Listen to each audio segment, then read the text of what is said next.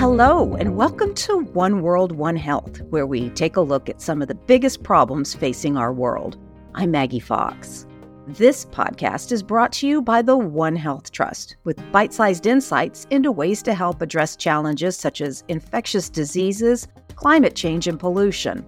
We take a One Health approach that recognizes that everything on this planet, the animals, plants, and people, and the climate and environment are all linked. We all know air pollution is bad. It killed or helped kill 6.7 million people in 2019, according to a commission sponsored by the Lancet Medical Journal. It helps drive climate change. It can cause cancer, heart disease, and worsen asthma.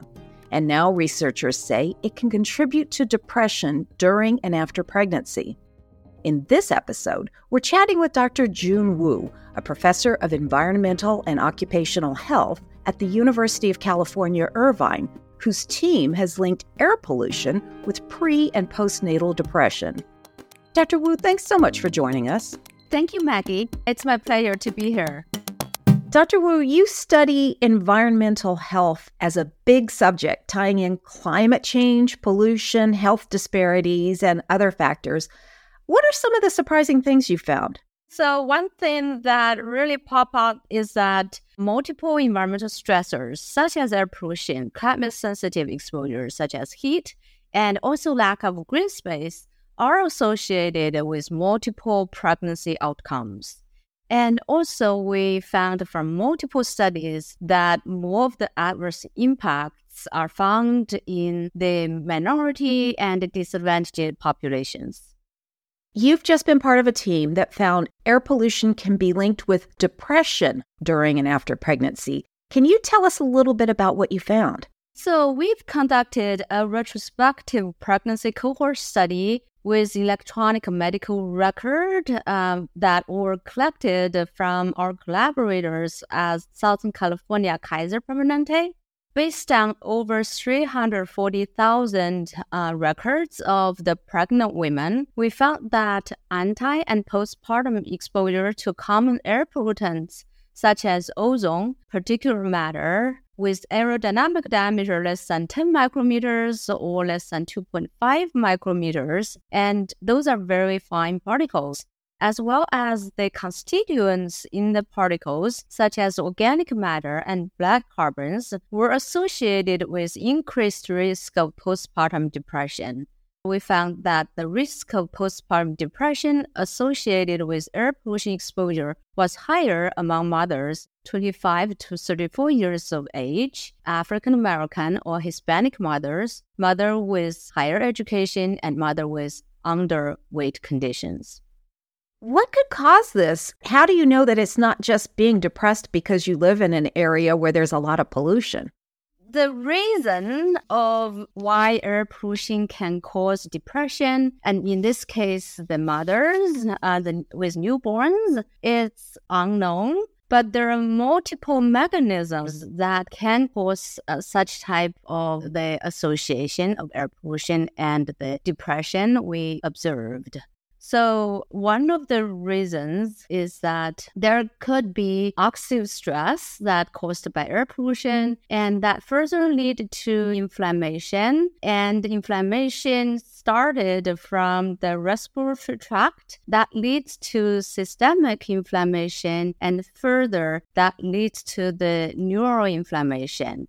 Breathing in air pollution activates the inflammation chain of actions. When air pollution enters into the body, our body initiates the immune responses, which leads to the production of cytokines and other molecules that produce inflammation in order to fight off the invader, in this case, air pollution.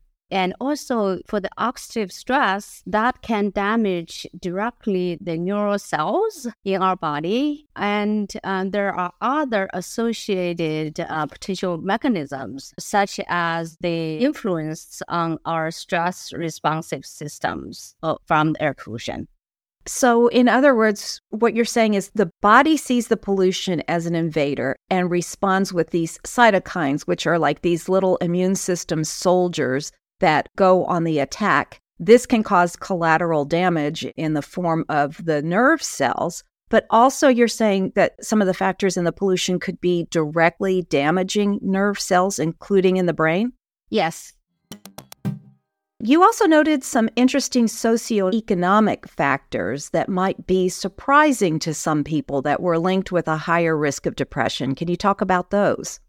There are multiple reasons why some of the lower socioeconomic populations experience a higher risk of environmental exposures. So people know this as double jeopardy or triple jeopardy of these populations. One is that those lower socioeconomic or minority populations, they may be bearing higher burden of environmental exposures. And not only from one stressor, such as air pollution, they may also be exposed to higher exposures to extreme heat and higher exposures due to the lack of green space and also some other environmental burdens. So overall, they have higher environmental stressor exposures due to multiple sources. And also, they may be more vulnerable to the exposure. Even with the same level of exposure, they're vulnerable because of the other factors. They may be more stressful and they may not have the good nutrition to fight off the potential adverse impact of environmental exposures. And also, they may not have the proper resources modified such as the exposure impacts. For instance, under the extreme heat conditions, those populations may not have the air conditioner at home, or they even have that. They don't want to turn it on due to the electricity cost, or because of lack of green space, their neighborhood may be under a higher temperature locally than the other neighborhoods with more green space. So all of these conditions cause the potential higher risk in these lower socioeconomic status and minority populations. And in our study, we found the high risk among mostly the African American or Hispanic mothers. You also conversely found that kind of mothers who might be considered in the middle zone, 25 to 34 years old, and those with higher education were also at a higher risk. And to me, that was a little surprising. Yeah, that is a little surprising. So in our study, we found ozone is one of the major pollutants that is associated with adverse effect of air pollution. So we think that the location of where those mothers live play a critical role in how the pollutants have an impact. And those mothers with higher education and also in the middle zone of the age may live in the areas where you observe higher ozone exposure. And remind me what causes the ozone exposure. So ozone is a secondary air pollutant caused mainly by photochemistry. So that means ozone is not directly emitted by the combustion sources or the direct emission from industrial emissions, but rather formed through photochemistry. Therefore, it takes time for ozone to form. So you usually observe the higher ozone concentrations in the downwind area of the big city where you have a lot of primary emissions. So in our case, we have higher ozone concentrations in the inland area in comparison to coastal areas. Let's talk about why pregnancy is such an important and vulnerable period in a woman's life. Why are we worried about women becoming depressed at that time? I think there are multiple reasons why pregnancy period is so important. The main reason is that pregnancy is a very sensitive period for both the fetus and the mother. And for the mother, they undergo many changes during the pregnancy. Those include the physiological changes to support fetal growth and development, and also changes in the maternal brain in preparation for the motherhood. There are a lot of changes related to stress, physiology, and immune function. And for the mother, there are also hormonal changes of pregnancy. that is very dramatic, and the changes are very large in comparison to the other phase of lifespan for the mother during pregnancy. So in addition to all of those physiological and maternal brain changes, there are also lifetime change to have a baby, and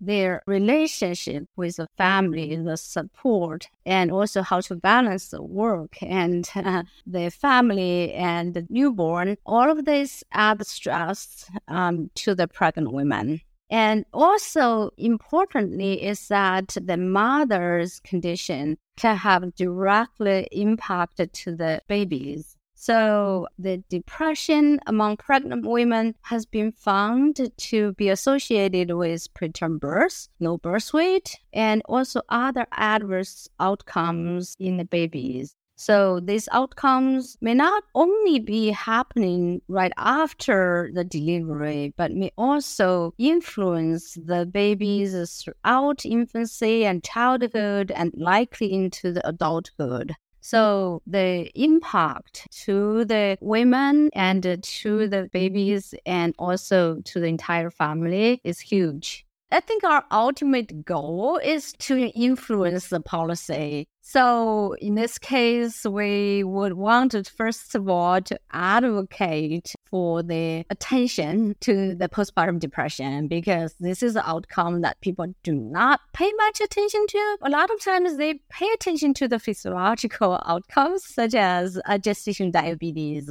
hypertension during pregnancy. But depression among the pregnant women and postpartum women is so important. So we just want to call for more attention to postpartum depression, and also in this case, the environmental influence on the postpartum depression. So we looked at air pollution in this paper, and earlier we also published a paper on green space and postpartum depression, and we did find the beneficial association of green space with postpartum depression. So basically, we're saying, okay, air pollution is bad, but green space is good for the postpartum depression outcomes. So we would want to advocate for the communities to get more green space and to reduce air pollution.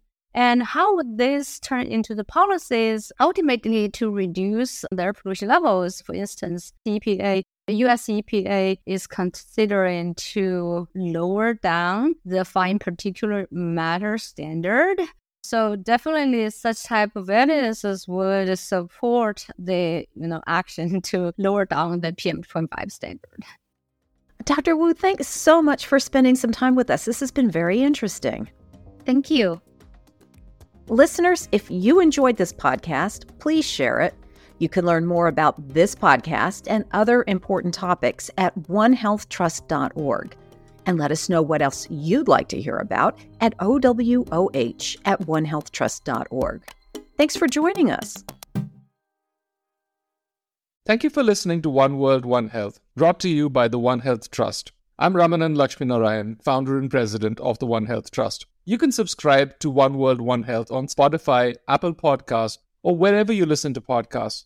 Follow us on social media at One Health Trust, one word, for updates on One World, One Health and the latest in research on One Health issues like drug resistance, disease spillovers, and the social determinants of health.